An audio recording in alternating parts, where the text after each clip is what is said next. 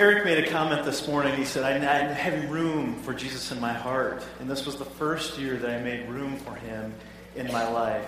And that's what we're going to talk about this morning. If you take your Bibles, turn to Luke chapter 2. We're going to talk about making room for Jesus. How many of you are looking forward to Christmas? Put your hands up for me, right? I am so looking forward to that very morning where we get up. And my little daughter, Ashley, as she has no front teeth right now, she's getting ready to say, all I want for Christmas is my 2 front teeth. And we laugh at her every time she gets ready to open gifts. And Haley, it's such a joyous, joyous time. But I don't know about you, but our family, many times when we get together, either with my in-laws, the Hookers, or my side of the family, the Obers, we start every Christmas morning by reading through Luke chapter 2, which recounts the birth of the Christ. Do you do that? Do you do that in your homes? Good. The rest of you? Sinners? That's okay. I'm just teasing you this morning. I'll try to be as brief as we can. I know our time is fleeting, and it's been great so far this morning. But we want to get to this story. When we think about the birth of Christ, we look at the 4 Gospels, Matthew, Mark, Luke, and John. Matthew doesn't give us a whole lot. Mark gives us really nothing. John, he begins by saying the Word was made flesh and dwelt among us. But it's Luke that gives us the full story. He's the one that seems to be the historian of the bunch. And if you know anything about the book of Luke, it was written to a person named Theophilus. What we know about Theophilus, he was someone that was part of the Roman government, maybe a high leader. Some believe that he was the viceroy. And Luke writes this story. He writes the book of Luke for the behalf and for the help to Theophilus. And really what it is if you put this whole story into perspective, he's trying to help Theophilus, which actually means lover of God, to understand that Jesus, though many people thought he was this earthly kingdom he was going to set up, they didn't understand it was a heavenly kingdom. And Luke is trying to explain to Theophilus, listen, Jesus is no threat to the Roman government. He is the King of all kings. He's here to reign on a higher level than a government level. He's here to reign in our hearts. And as Luke begins to tell the story, we catch it up in Luke chapter 2, verses 1 through 7. If you follow along with me this morning. And it came to pass in those days that a decree went out from Caesar Augustus that all the world should be registered. This census first took place while Quirinius was governing Syria. So all went to be registered, everyone to his own city. Joseph also went up from Galilee out of the city of Nazareth into Judea to the city of David, which is called Bethlehem, because he was of the house and lineage of David, to be registered with Mary, his betrothed wife, who was with child. And so it was that while they were there, the days were completed for her to be delivered.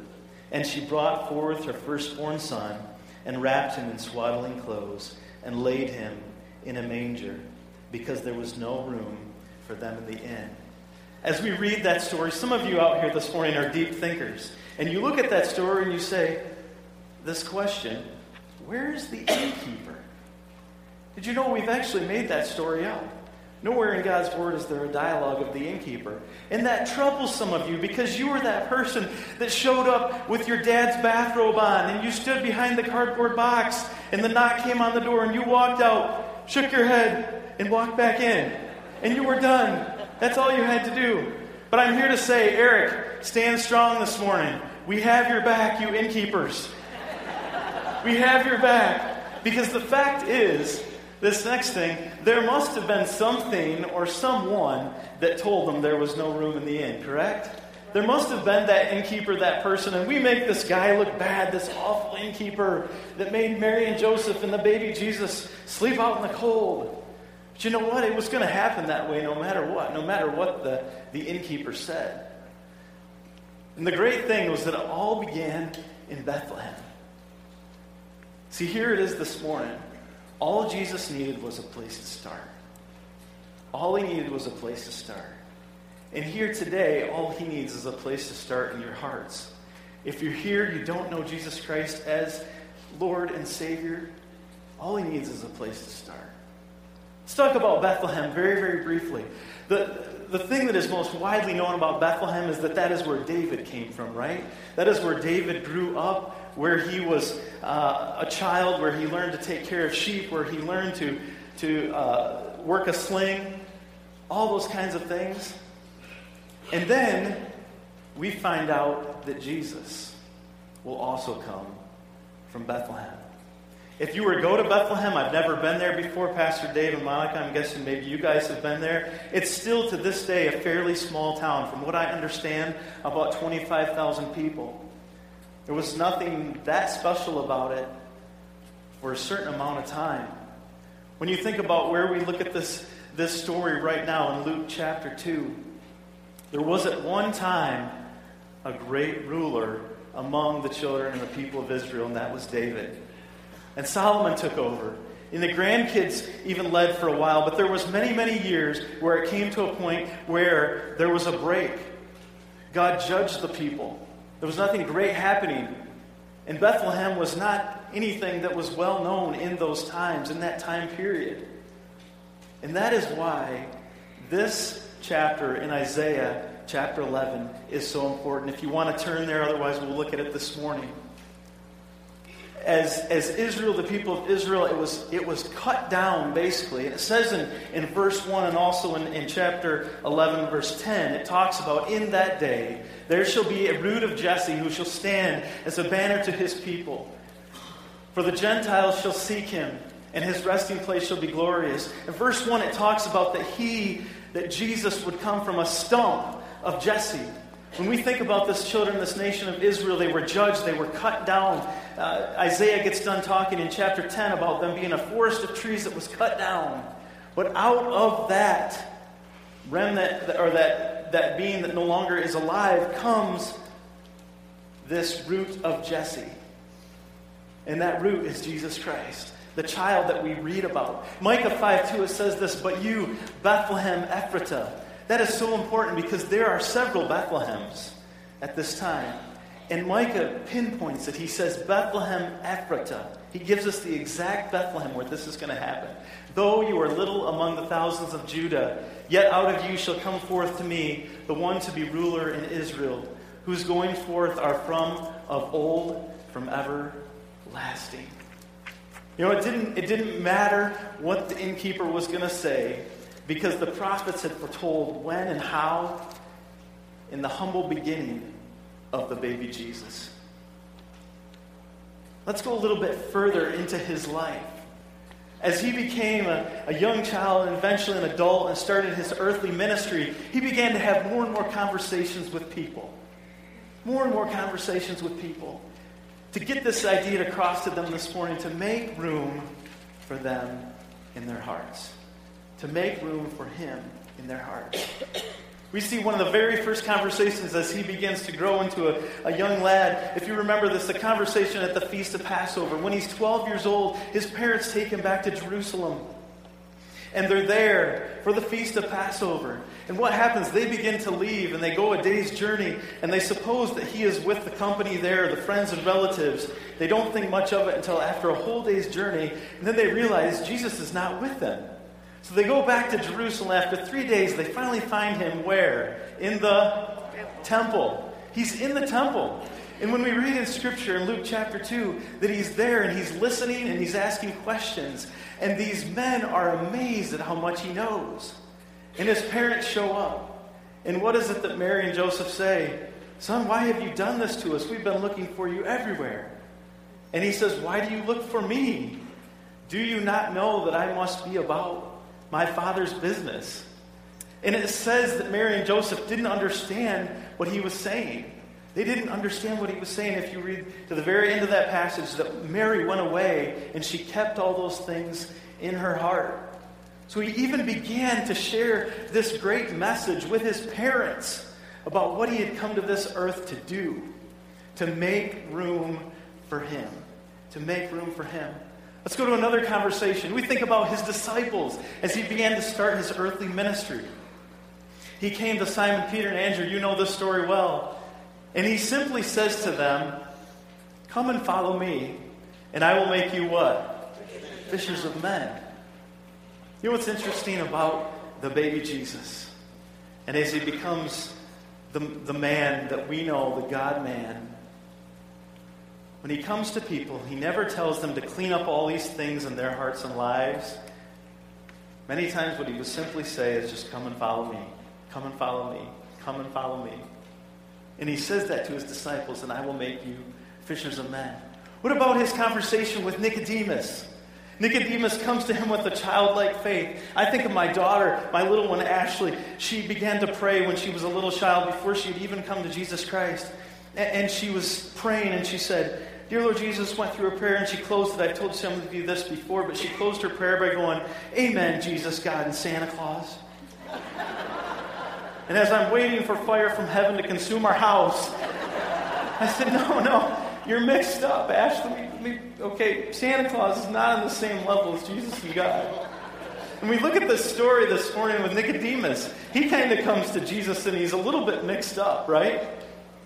Jesus tells him, most assuredly, if you want eternal life, you must be born again. And Nicodemus, I can see him shaking his head.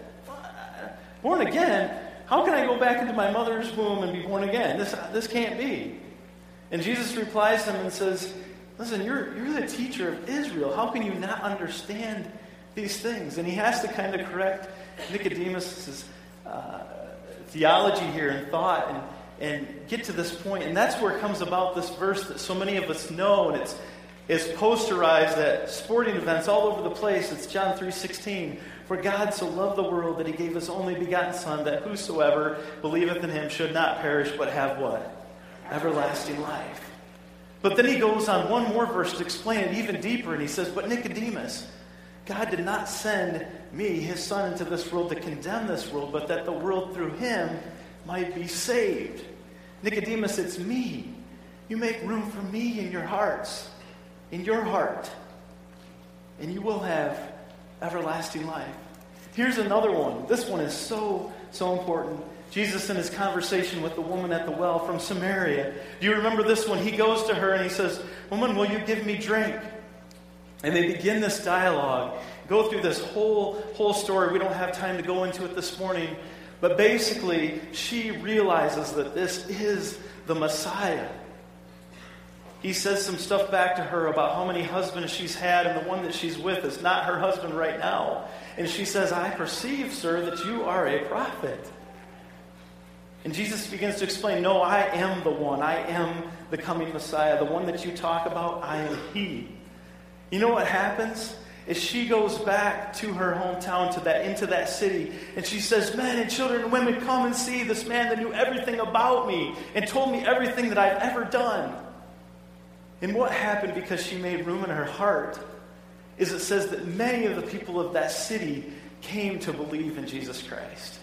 Just because of one decision, one little place that Jesus was able to start in someone's heart. Because of this woman at the well. Another one that we have, and this one doesn't turn out so well, is the conversation that Jesus has with the rich young ruler. We know this story. He comes to Jesus and he says, good master, or good teacher, and asks him a few questions. How is it that I may inherit eternal life? And Jesus talks through this whole scenario with him and comes to that point where he says, listen, one thing you lack. And he got right down to the heart issue. He says, leave all those possessions that you have, take up your cross, and follow me. And what happens? The rich young ruler walks away sad. He couldn't do it. Instead of him having his possessions had him, right? He couldn't make room for Christ in his heart.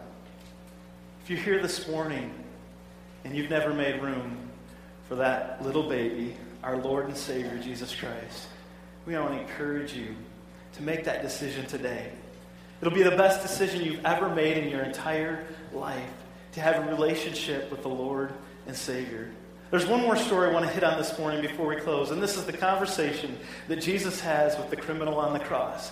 As he's coming to the very final point of his earthly ministry where he is going to come to the cross, he's going to finish this great work that he began in Bethlehem that we just read about. It begins to be one criminal on this side of the cross or one side of the cross. It begins to mock him and say, "Oh, King of the Jews, but yet you can't save yourself." And then the other one says to him, "Why? Do you not even respect God? Do you make fun of this man?" And he turns to Jesus, the criminal on the cross, and he says, "What? Father, remember me when you come into your kingdom." And Jesus says back to him, "Today you will be with me in paradise." You know what's neat about that story is Jesus didn't say, "Now wait, you got to do this, or you got to do this, or you got to do this, you got to do this." He simply just said, in a sense, "Make room for me in your heart. You're there. You believe in me." See, that's the greatest thing about the Christmas story today, is that not that we need to come find him and look for him, but that he's already come to us. And all we've got to do is accept him into our hearts and lives. It is a joy for me to work with our students at the church here. I look at this story and I think about how exciting it must have been for Christ to be on the cross, to almost be finished with the work. And yet people are still coming to the saving knowledge of him, right? I think about working with our students. We went to Reverb, an all-nighter, a few months ago, the first part of November. And as we're done with the hockey game, the gospel is shared much like today. And there were four from our church that raised their hands at the invitation. And I can remember two of our girls that got up with their friend as she had raised her hand to trust Jesus Christ. They're here this morning. And they began to walk up these steps. And they got ready to go out through this little hallway and go to a lobby area where this young lady would get counseled. And I remember two of our girls, as they went past me, they looked at me and they're like, "Tio, you remember that, ladies?" And we were so excited because someone had just made room for Jesus Christ in their heart and life. Church, that's what it's all about this morning. Share one verse with you in closing. Romans 5:8 says this, and many of you know it well. "But God demonstrated his love for us in that while we were yet sinners, Christ died for us." Christ died for us.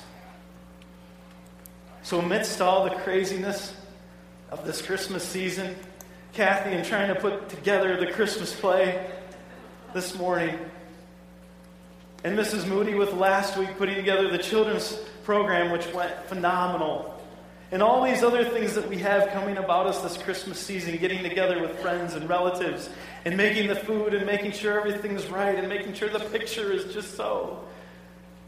We have to make room for Jesus Christ in all of it. So here's the question this morning. He just wants a place to start. Will you make room